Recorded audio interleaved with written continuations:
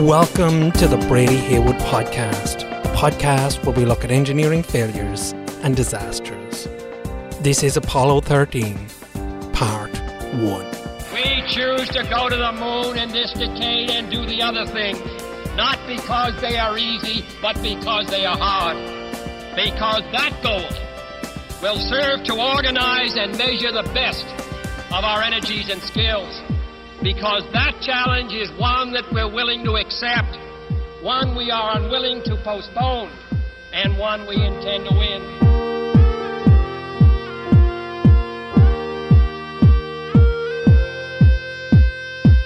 Billy Rubin. Jim Lovell had never heard of it before, but it was the cause of all the trouble. And it all started when he got a telex telling him to attend a military briefing in Washington, D.C. Now, at the time, he's at the Navy's Aircraft Test Center in Pax River, Maryland. He's 29 years old, his wife is 6 months pregnant, and he already has a 4-year-old daughter and 2-year-old son. He joined the Navy, became a naval aviator, and now he's a test pilot. And to get this job, he had to go through test pilot school, where he graduated top of his class. And this class had included an impressive bunch of people. Among them were two men by the name of Wally Shakira and Pete Conrad.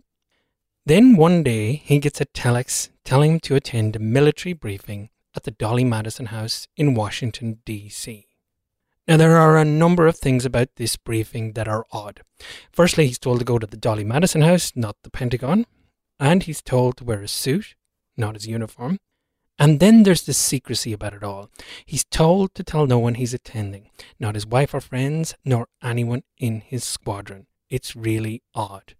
But Lovell takes this sort of stuff seriously, so he doesn't tell a soul. He gets up the next morning, heads outside for the drive to Washington, throws his overnight bag in the car, and then he notices that he's not the only one leaving. Pete Conrad seems to be leaving as well, as is Wally Shakira. But by the time Lovell arrives in Washington, the secrecy is not that important anymore. He is one of about 30 people in a room. Pete and Wally are there too, and there are lots of other naval aviators and people from the Air Force. Because this is 1958, and just months earlier, the Russians had launched a satellite called Sputnik. So the US had responded by creating a new organization, the National Aeronautics and Space Administration, NASA. Now, the enormity of the task NASA has ahead of it is insane. They want to put a man in space, but to do that, they have to do two things. They have to actually build a spacecraft, and they have to find people willing to make the trip. These people are going to be called astronauts, or star sailors, and NASA has worked out the qualities they believe these astronauts will need, and then they pass these requirements to the Air Force and the Navy, and the Air Force and the Navy spat back 110 names. Jim Lovell is one of those names. Now, Lovell watches a man take to the podium and address the crowd. He tells them he is Dr. Robert Gilroot, and he says they are here to discuss Project Mercury. He explains that they want to put a man in space within the next 3 years. And they're going to do this by putting him in a capsule and then put this capsule on top of an Atlas booster, which is a ballistic missile. Then they want to fire this missile and capsule into space. He says some of the very men in this room will make these first flights. Then he says he's happy to take questions. So a hand goes up and someone asks, didn't these Atlas boosters regularly blow up on the launch pad and never get into the air at all? And Gilroot says, yes, this has happened, but they're working on it. Then another hand goes up. Has a prototype of this capsule been built? Gilroot replies, no, but they have some blueprints. Then another question. How will an astronaut control this capsule? And Gilroot says, they won't. The mission will be remotely controlled from the ground. Then someone asks how the capsule will land. And Gilroot says there won't be a landing as such. These capsules, when in orbit, will fire rockets. And these rockets will knock the capsule out of orbit, and then they'll splash down in the ocean. Then the Navy will fish them out of the water. Then someone asks what happens if these rockets don't work. And Gilroot replies that that's why they want test pilots. Then the meeting breaks up. Lovell is dumbfounded. This idea seems completely crazy. Certainly very exciting, but still completely crazy. So the group from Pax River, including Lovell, Conrad and Shakira, head to the Marriott Hotel to talk. And one of their main concerns is, will this be bad for their military careers? Will they look like a silly bunch of rocket men wannabes that'll be ridiculed by squadron mates? And in the end, they sort of decide that this thing probably will be bad for their careers. But despite all this talk, Jim Lovell has already decided he's going to apply. He's been obsessed with rockets since he was a kid, and there's no way in the world he's going to pass this up. So he decides there and then that he wants to be an astronaut. And despite all the doubts people expressed, everyone seems to have made the same decision as Lovell. They're going to give this space thing a go. So 32 men take up the invitation and submit their applications. They're sent in groups of 6 or 7 to the Lovelace Clinic in Albuquerque, New Mexico for a week of medical tests. And these tests are mad. These men who are in the prime of their lives are being tested and tested and tested, and this goes on for 7 days. There are cardiac x-rays, hyperventilation tests, and intestinal tests. There are even fertility tests, and still more tests go on. Their sinuses are probed, their stomachs pumped, their prostate glands squeezed. It's a nightmare. And there's a problem. Lovell finds himself sitting in front of a doctor, and the doctor asks him if he's been ill lately. Lovell says he doesn't think he has. And then the doctor tells him his bilirubin's a little high. Lovell says he doesn't even know what bilirubin is. So the doctor tells him it's a natural liver pigment, and that he has a little too much of it. This can happen when you've been sick. Lovell says fine, but he's not actually sick now. And the doctor agrees, but then says there are plenty of other guys in the program who don't have bilirubin that's a little high. And Lovell can't believe it. Of the 6 men in his group, only 5 are told to report for further tests. Lovell has failed. NASA doesn't want him, and he's sent back to Pax River. But he isn't alone. Weeks later, Pete Conrad's back too. He doesn't get in either. And not long after, Lovell is sitting in his family quarters and watching TV as NASA introduces its first ever astronauts to the world. There are 7, and one of them is Wally Shakira. And over the next 3 years, Lovell watches as NASA moves from success to success.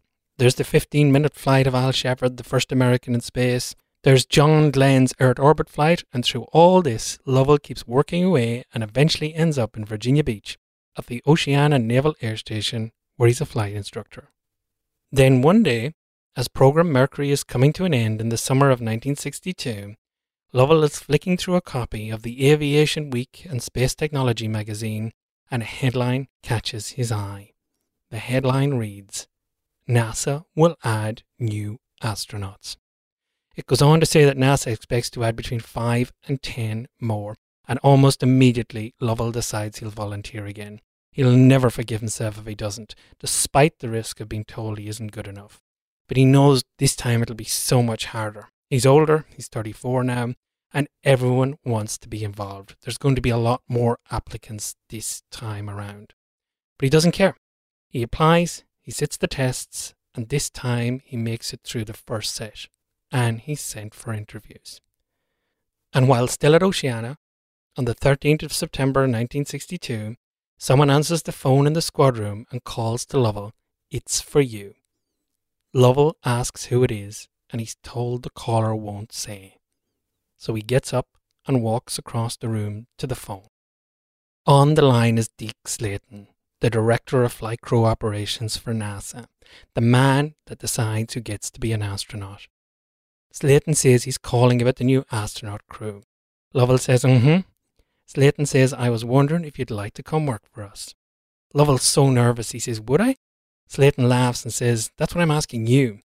Lovell stammers, yes, of course. So Slayton tells him what to do next and hangs up.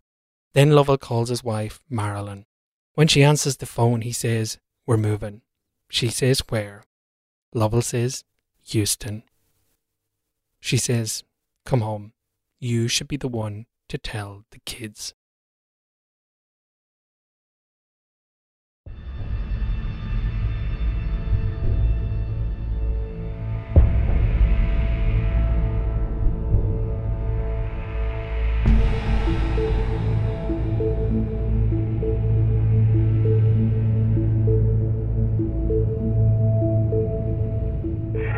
minutes 52 seconds, the Saturn rocket bearing Apollo 13 is due to lift off from the pad directly in front of me. I'm Bob Walker with Merrill Muller at Launch Complex 39, Cape Kennedy.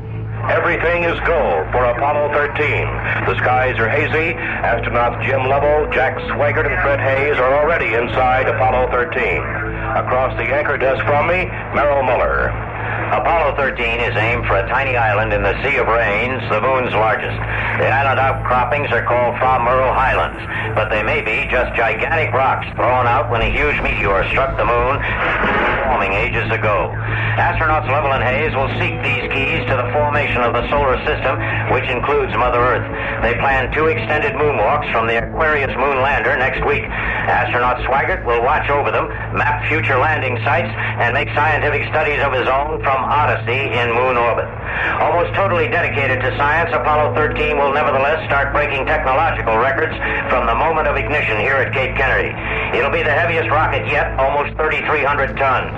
It'll put the heaviest manned spaceship into Earth orbit, over 50 tons. And 3 spaceships, not 2, will be guided to the moon.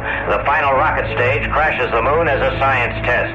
Lovell and Hayes will build another scientific base called ALCEP 2, and it will join its sister base from Apollo 12 in reporting events on the moon. Scientists here on Earth already have 1 million bits of information to analyze from the first ALCEP station, built just 4 months ago. The scientists have just about concluded the moon is inert, dead. But Lovell, Swigert, and Hayes will try the most dangerous landing techniques ever attempted to continue America's exploration of the moon. An announcement from Launch Control and Chuck Hollis. Apollo Saturn Launch Control, T-minus 9 minutes 58 seconds and counting. The third stage start tanks are now beginning their chill down. The third stage scheduled to ignite at 9 minutes 22 seconds into the mission. Jim Lovell is woken that morning just before 9 a.m. He spent the night in the Manned Spacecraft Operations Building along with his crewmates. The men get up, have a very quick medical examination, and then they head for the pre-flight breakfast of tenderloin steak, eggs, orange juice, coffee, and jelly on toast. And Jim Lovell is the commander of this mission, and sitting beside him is his lunar module pilot, Fred Hayes. He'll make the journey down to the surface of the moon along with Lovell in the lunar module. And there's Jack Swigert, command module pilot, who'll orbit the moon while they are on the surface. The 3 men finish breakfast and have a briefing. Then they head off to suit up. Biomed sensors are attached, spacesuits and headsets are put on, then their glass helmets are placed over their heads and clipped into place. From this point onwards, the 3 men are breathing pure oxygen. The VIP viewing area just out to our left is jammed with about 4,500 guests. Vice President Agnew, Chancellor Willy Brandt of West Germany, U.S. Secretary of State William Rogers head the list of distinguished guests. On the causeway, another 7,000 people are jammed into another NASA guest area. And for the local folks, the Floridians and the visitors down here, the Brevard County Sheriff's Office reports there are 100,000 people out along Route 1, which is the closest major highway to the Kennedy Space Center. And the Indian and Banana Rivers here are jammed with boats and people waiting for the launch. This is live coverage of the launch of Apollo 13. At 11:07 a.m. they leave the Manned Spacecraft Operations Building and they get into a small transfer van and they drive 13 kilometers to the site of the Saturn V rocket.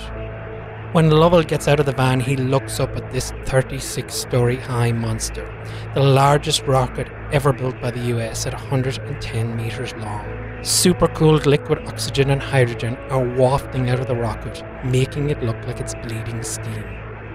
Lovell, Swigert and Hayes walk towards the tower and enter the service elevator. They take it up to level 9. Then they walk across a gantry, a bridge between the tower and the rocket. And as they walk across the gantry, Lovell sees the ocean before him. There's the slightest streak of clouds in an almost clear blue sky, and there's a fresh sea breeze coming in over the Atlantic. Lovell continues across the gantry and into the White Room, an enclosed room that envelops the end of the rocket, or more correctly the command module, capsule where they'll spend most of their time on the mission. They're greeted by Gunter Wendt. He's a German-American, and he's been around since the beginning of NASA. He's the one who helps the astronauts into their capsule, one of the last people you see before you go into space. Lovell is the first to enter the command module at 11:32 a.m. There are 3 seats inside, called couches, and Gunter helps Lovell down into the centre couch. Then Lovell slides across to the left couch and he's strapped in. Then Hayes is helped in, again into the centre couch, and then he slides across to the right-hand seat, and then he's strapped in too. Finally, Jack Swigert is helped into the centre couch and strapped in as well. But the interesting thing is, Jack Swigert, at least up until a few days ago, wasn't even meant to be here. We had a problem with measles earlier this week, as I'm sure you all know. The measles hassle started last Monday with Charles Duke, a member of the backup crew. Duke came down with the measles, and since the prime crew worked so intimately with the backup crew, everybody got exposed. A series of extensive blood tests here at the Cape, in Houston, and at the National Institute of Health in Washington confirmed that Ken Mattingly, the command module pilot, had no antibodies to ward off the measles. He could come down at any time. So Mattingly was scratched from the mission, and that's where a civilian astronaut named Jack Swigert comes into the picture. Red? Swigert is the 8th replacement astronaut to make a spaceflight. He's bigger, almost 6 feet, and heavier by 40 pounds than the now grounded Mattingly. Air Force trained and a crack test pilot, rookie civilian astronaut Swigert is still a bachelor at 38. One of his hobbies is photography, and like the 15th century Italian monk Fra Mauro who mapped Mother Earth, Swigert's job is to map the moon with a massive new close-up camera. Gunter says goodbye to the astronauts, and the hatch is sealed. The time is just after 11:44 a.m. It's T-minus 2 hours and 29 minutes till liftoff. For the next 2 hours, the men wait patiently, going through checklists and final procedures. At T-minus 90 minutes, the closeout crew fit a boost protective cover over the command module. Then the gantry swing arm, known as swing arm number 9, rotates away by 12 degrees. It only moves by 12 degrees because in an emergency it needs to be able to swing back quickly. But when there's only 5 minutes remaining in the countdown, this swing arm will retract away completely. Lovell looks around the command module. This is the conical-shaped craft attached to the top of the rocket. The 3 men are lying on their backs, looking up towards the top of the cone. In front of them is the main instrument panel, covered in switches. Now they won't need to do much during the launch. These are needed for the flight to the moon. The Saturn V rocket will largely do its own thing. It's got its own guidance system, and its job is to put them into orbit around the Earth, then to shoot them towards their rendezvous with the moon. And the men continue to wait. For Lovell, who's been in a rocket many times before, this is a whole lot easier than it is for Swigert and Hayes. I'm speaking now from Firing Room 1, Launch Control. A big room, perhaps 3 times the size of Mission Control in Houston. It's a bright, well-lighted room, filled with consoles painted in a light shade of gray. Walls are cream-colored, and there are windows to the rear, huge slanted windows through which people can see the launch pad 3.5 miles away. But most of the 500 people in this room won't watch that rocket. They'll be too busy following the launch from console positions, reading out data, looking at black and white television from the 85 camera positions that monitor every critical phase of the Apollo 13 operation. Houston concerns itself with the mechanics of space. Launch Control concerns itself with the mechanics of space hardware, and very soon now they'll find out how well their preparations succeed. Roy Neal in Launch Control. Now to Snell at Mission Control, Houston. Flight Director Biff Wendler from his dual-role console here in Mission Control has just started calling the roll. As he does, if all is well, the men at the surrounding console will push 9 buttons, lighting 9 green bulbs on the director's console. That will mean, very simply, that from Flight Surgeon Dr. Willard Hawkins to Rocket Man Bill Brady through Steve Bales, who tracks the tracking gear, all is ready for the handoff from Launch Control at Cape Kennedy. An added starter here in Mission Control is Ken Mattingly, who had planned to spend this past hour on the launch pad. Astronaut Mattingly, with a big smile and no sign of measles at all, sat down next to capsule communicator Joe Kerwin, whose greeting was, "Sorry to see you here." David Snell, Mission Control, Houston. The Saturn V has 3 stages. In a way, it's like 3 separate cylindrical rockets stacked on top of one another. Each is made by a different contractor, and each plays a different role in driving the rocket into space. The first stage at the bottom is 42 meters long, and inside are 2 huge fuel tanks, one on top of the other. One is kerosene, and above that is a tank of supercooled liquid oxygen. There are 800,000 litres of kerosene and 1.3 million litres of oxygen in this stage. And the oxygen is supercooled to minus 183 degrees Celsius. It'll burn for about the first 2.5 minutes into the flight. Above stage 1 is stage 2, which is 25 metres long. And this stage is very different. This stage is fired with liquid oxygen, again supercooled to minus 183 degrees Celsius, and liquid hydrogen, which is chilled to minus 253 degrees Celsius. It'll burn from about the 2.5 minute mark to the 9 minute mark. And then there's stage 3, known as the S4B, the only part of the rocket that'll fire twice. It'll fire around the 9 minute mark, and it'll complete putting Apollo 13 into Earth's orbit. Then it'll fire again to push it out of Earth's orbit and send it on a trajectory towards the Moon. Now, this second manoeuvre is known as the Translunar Injection, or TLI. And once this firing takes place, the engine is shut down and Apollo 13 essentially coasts towards the Moon. But all this is ahead of them. And in the meantime, Lovell, Swigert and Hayes lie there. This is Apollo Saturn Launch Control, T-minus 5 minutes, 27 seconds and counting. Now as we move into the final phase of the countdown, we're receiving go, no-go checks from various elements of the launch team. The spacecraft test conductor, Skip Chauvin, gave the test supervisor a spacecraft ready. At that time, on our large status board here in the firing room, the green light came on behind the spacecraft.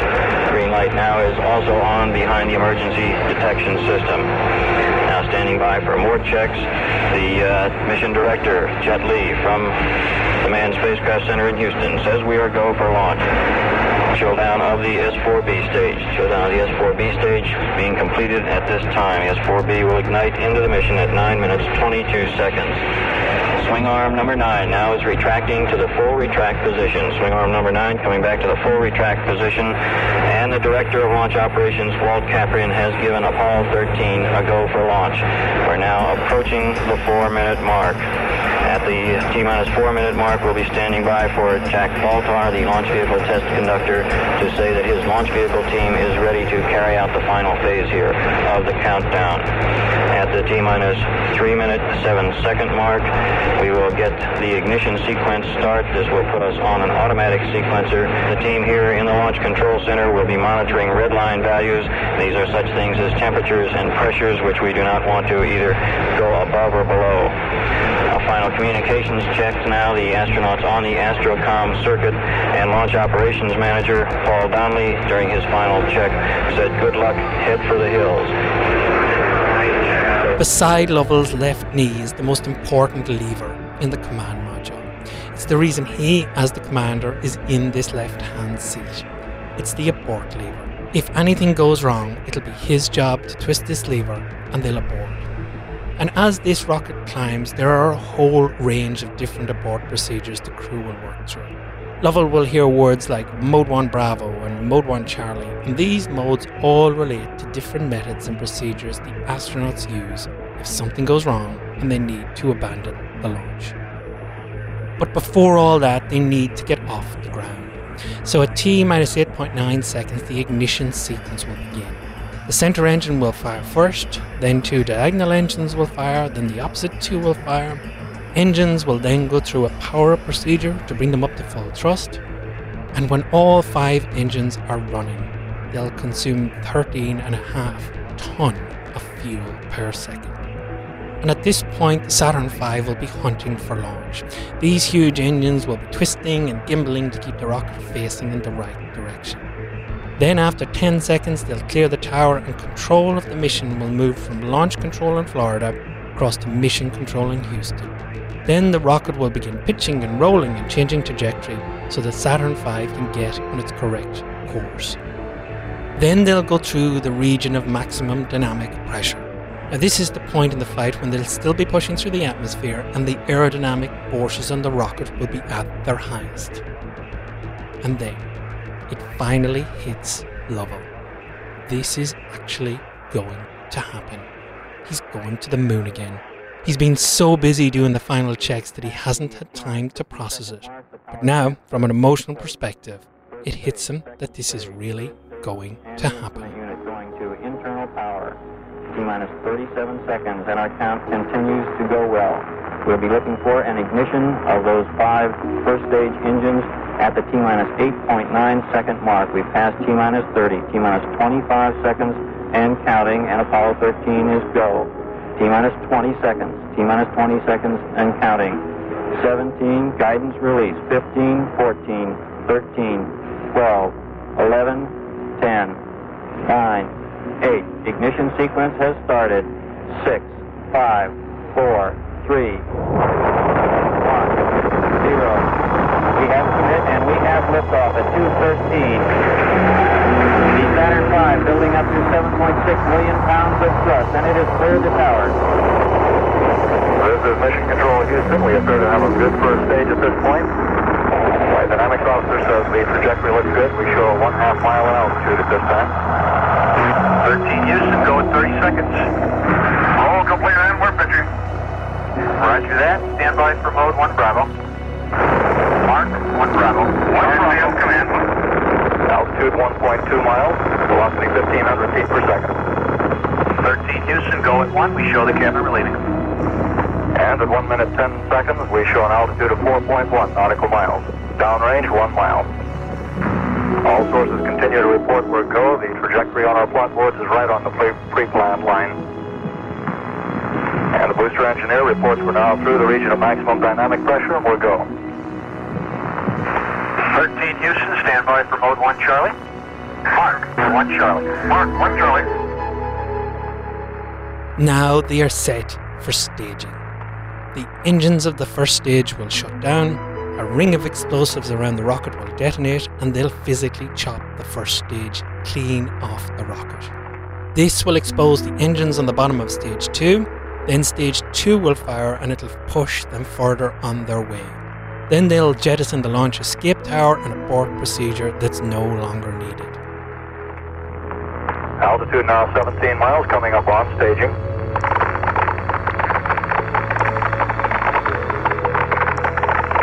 Inboard.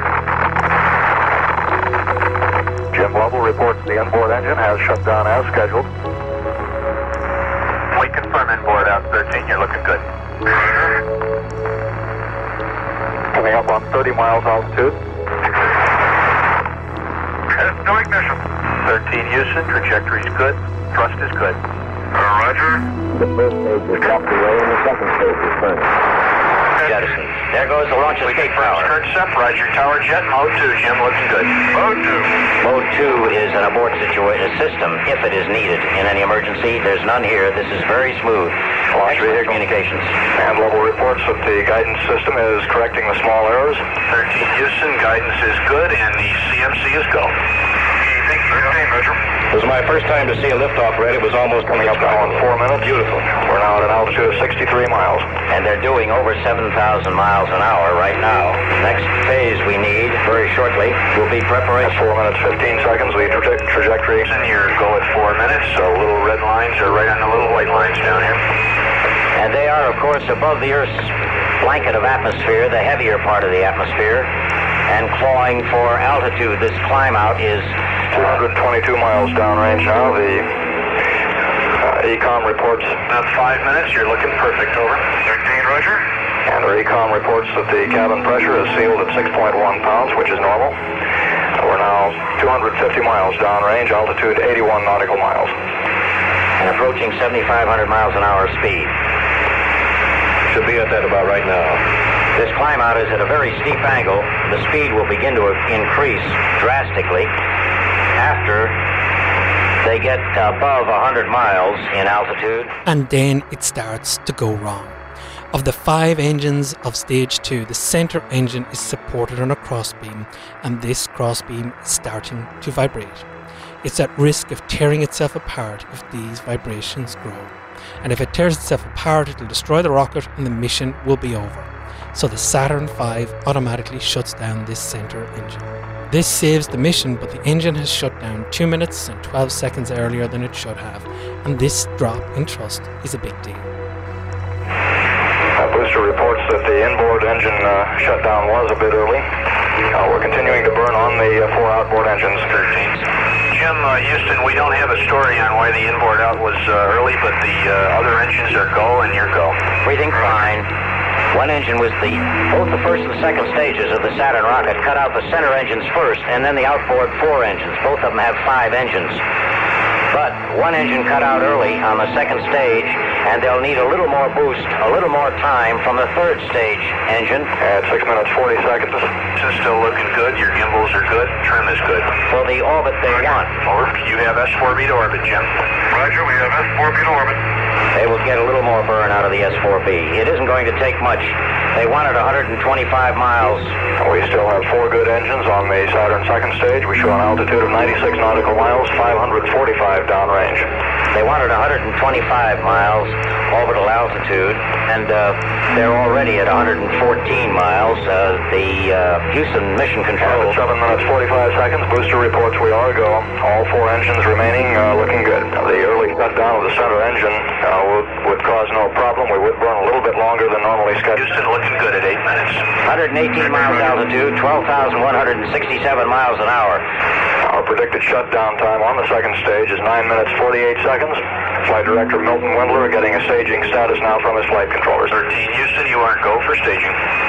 That's a change. 13, Roger, go for staging. Added a longer burn to the second stage, an extra 20 seconds of power from the 4 engines remaining on the second stage. This will conserve fuel in the S4B in case they want it later. Staging. They're staging right now. And level report staging. That's early. And S4 ignition, Houston. Roger that, Jim. Thrust looks good.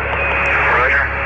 That also came slightly early, but the thrust is fine on the third stage of the Saturn rocket, the S4B. Everything is going according to plan, despite the loss of one major engine. Guidance and CMC are all go. Thank you, Joe. And now they will really begin to pick up speed. They'll pick up another 2,000 miles an hour in only 2 minutes, as compared to the climb-out. And that climb-out was mighty slow, but beautiful. This is where they're leveling off. They're reaching orbital altitude that they want. They are only a mile or 2 short of their original target, and they'll probably get that. They are leveling off in space, in other words. Houston at 11 minutes. Your go. Predicted cutoff on the S4B is 12 plus 3-4. Over. That is the next much longer burn. About 39 seconds longer. Just about right, Bob. Good thinking. That is a much longer burn on the S4B, and that's to get them the speed they need to maintain orbit. They're 124 miles up, southeast of Bermuda. Seco. There's Copy, Seco, Jim. We're looking at the Disky. Sure is safe. Thank you, Joe.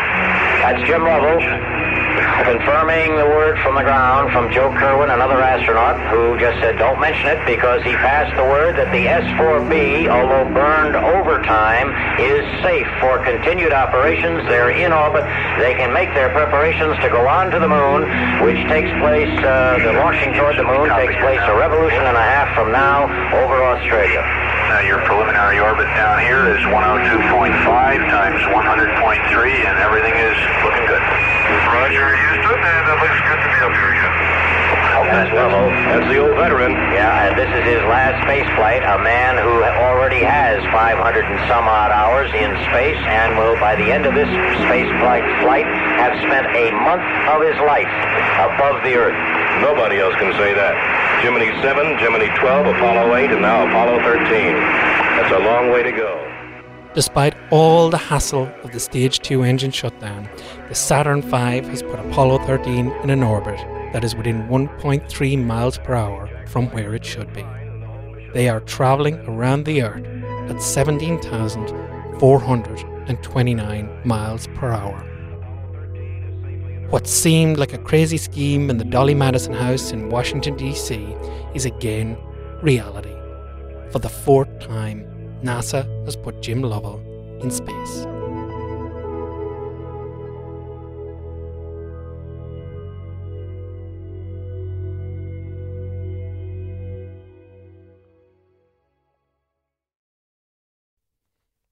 By Apollo 13, no Americans have been killed in space. But astronauts had died, and by far the blackest day for NASA was the 27th of January, 1967. In the run-up to this day, the whole Apollo program had been under huge pressure. Mission Control was having problems with its computers, astronaut training was falling behind because of issues with simulators, and the command module design was showing lots of problems. And one of these problems was the wiring in the spacecraft. And on the 27th of January 1967, NASA is conducting a plugs out test on the command module. The craft is fully pressurized with pure oxygen. Inside are 3 fully suited astronauts: Gus Grissom, Ed White, and Roger Chaffee. Now, this pure oxygen environment is important because when you're in a pure oxygen environment that's pressurized, you certainly don't want a spark. Now, up to this point, this simulated launch test had been plagued by communication problems. Grissom had said, "How do you expect us to talk to you from the moon when we can't even communicate from the pad to the blockhouse?" At 5 hours, 31 minutes, and 4 seconds into the test, one word crackles across the voice loop. A voice says, "Fire." This is followed by a frantic, "We've got a fire in the cockpit." And then, "We've got a bad fire, get us out, we're burning up." This last sentence turns into a scream at the end. The entire exchange has taken 12 seconds. The pad crew rush to the command module hatch with fire extinguishers. Shockwaves and secondary explosions knock them off their feet. Some even get close enough to try and open the hatch, but the heat burns through their gloves. The smoke's all around them, and at this stage, it's too late. When the command module is opened later, the inside is blackened and charred. The remains of the 3 astronauts are found strapped in their seats. And in the days that follow, mesmerized people wander around Mission Control, trying to process what has happened. But one man knows what's happened. And by Monday morning, he's decided he's going to talk to the men in Mission Control. Because as far as he's concerned, he feels he's let the astronauts down. So on Monday morning, Gene Kranz, a flight director in Mission Control, walks up 4 steps to a small podium, and he looks out over a room of flight controllers and a few others.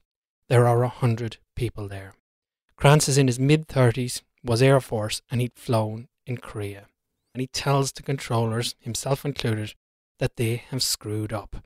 He says they were too gung-ho in the program and they should have prevented this tragedy. He tells them, "We are the cause. We were not ready. We did not do our job."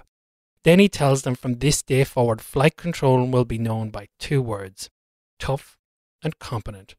And he tells them to go back to their rooms and write tough and competent on their blackboards. And he tells them never to erase these words.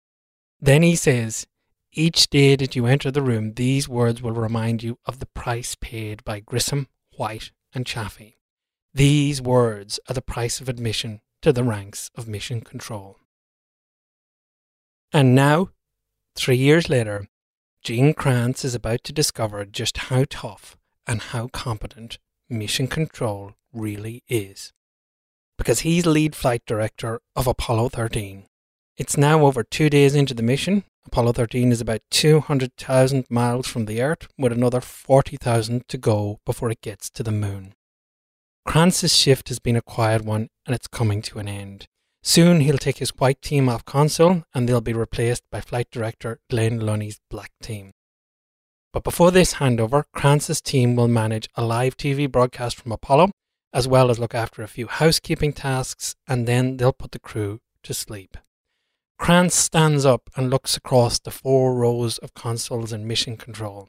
The front row of consoles look after where Apollo 13 is in space and where it's going, and contains the retro, FIDO and GUIDO. The second row keeps the men and the spacecraft functioning properly. There's the surgeon, the Capcom, the ECOM, the GNC, the Telmu and control. Now the Capcom or capsule communicator is the only person in the room that can speak to the crew, and they're always an astronaut. And on shift tonight is Jack Lousma. Now beside the Capcom is the ECOM, and they look after the health of the command and service module, and they make sure all the electrical and environmental systems are working well. And tonight on duty is Cy Liebergott. Now behind this row is Kranz's row, the flight director's console, where Kranz is standing. He's in the middle, and to his left and right are other consoles which look after activities and instrumentation on the flight, such as the INCO. And behind Kranz, in the 4th row, are reps from the Department of Defense and a few other people, with a key person being Chris Kraft, the Director of Flight Operations. He's a legend in the room, and he's also Kranz's boss. Then behind that last console is the viewing room, the big glass windowed room that looks out over Mission Control. And Krantz knows that inside it are Jim Lovell and Fred Hayes' wife and kids. And then the TV broadcast begins, and an image of Fred Hayes appears on the screen before them. Krantz sees that Jim Lovell's both the cameraman and narrator. Lovell begins by saying he's going to give a tour of the spacecraft, starting in the command module called Odyssey and moving into the lunar module called Aquarius. Now, the command module is where the astronauts began their journey 2 days ago. And as Lovell pans around the camera, they can see the 3 couches where the astronauts were strapped in, and in front of them is the Battleship Grey instrument panel. Panel covered with over 500 switches, push buttons, thumb wheels, all they need to control the command module. And as they finish the tour of the module, Fred Hayes ducks down and into the tunnel that connects them to the lunar module, the LEM. And when Hayes arrives in the LEM, he's actually upside down because the top of each craft are connected to one another. Lovell follows, and as Hayes moves around the LEM, Lovell keeps talking. Now, this LEM is small, it's cramped. Lovell says it's about the size of 2 telephone boxes. There are 2 triangular windows and 2 small instrument panels. And there are no seats. This craft is flown standing up. It's purely designed to fly in space and land on the moon. Now, the service module is the third piece of kit, and Lovell can't show it on TV. So the configuration of the spacecraft is that the lunar module is connected to the command module via the terminal, and the command module is connected to the service module.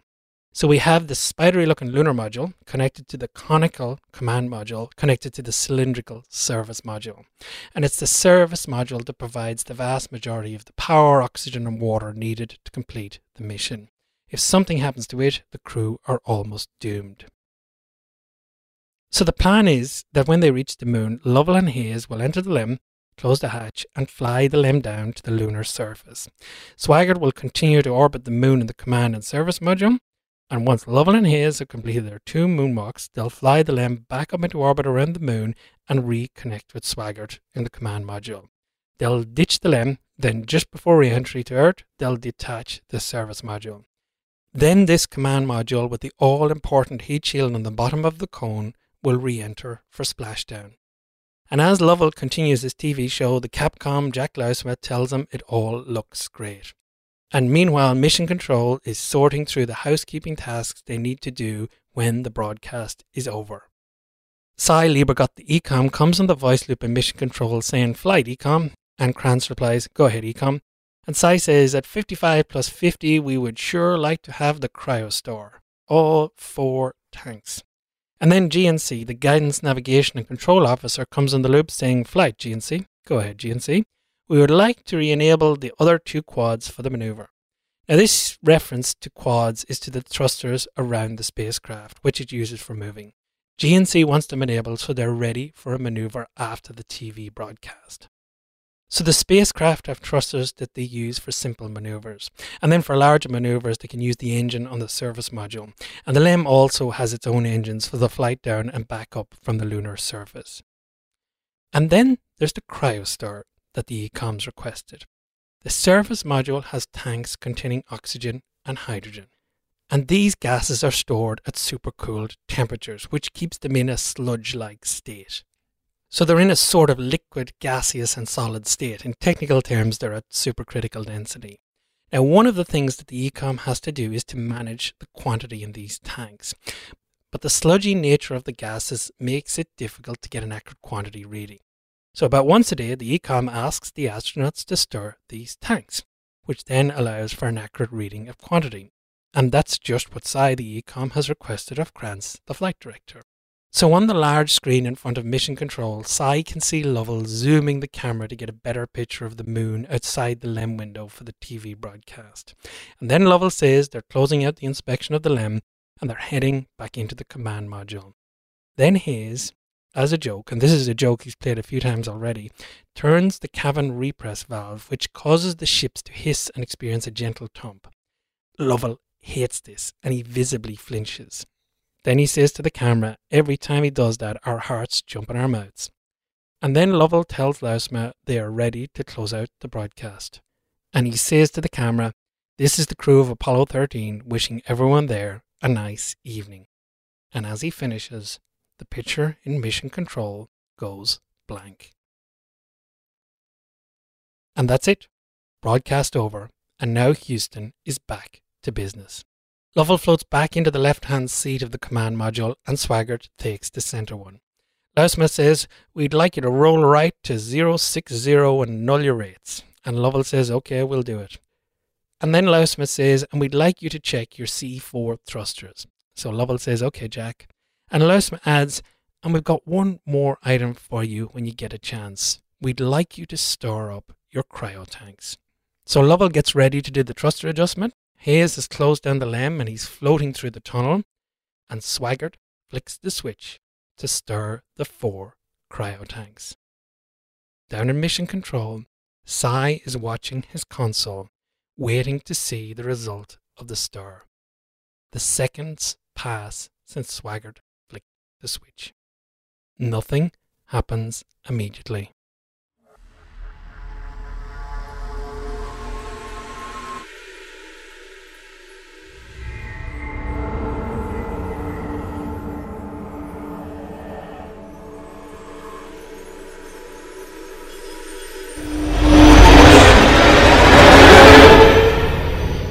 Then there's a loud bang and the whole spacecraft shakes. Swaggart is strapped to his seat and he feels the craft shudder beneath him. To Lovell it feels like a thunderclap.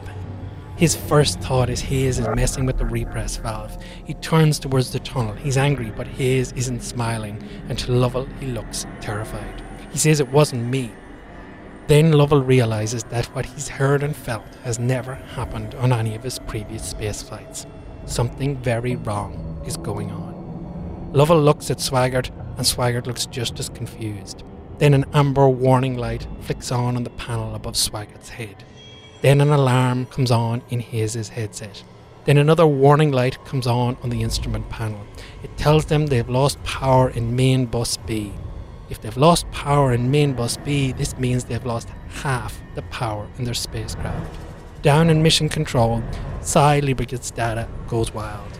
It disappears for a few seconds, then comes back, but it makes no sense.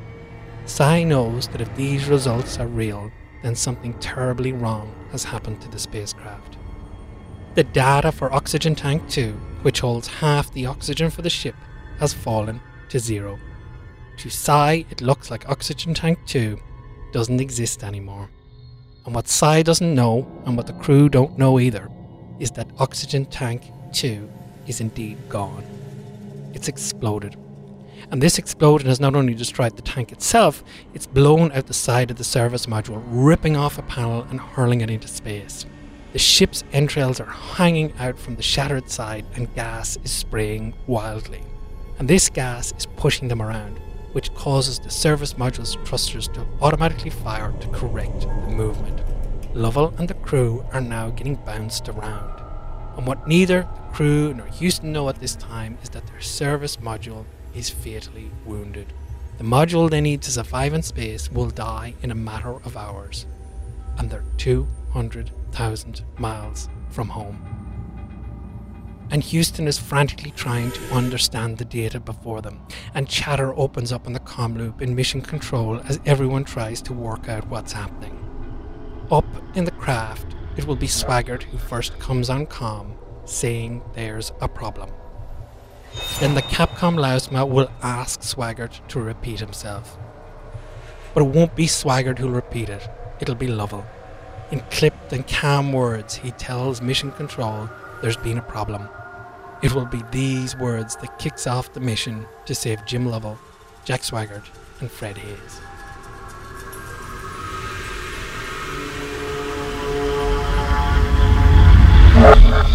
Okay, Houston, we've had a problem here.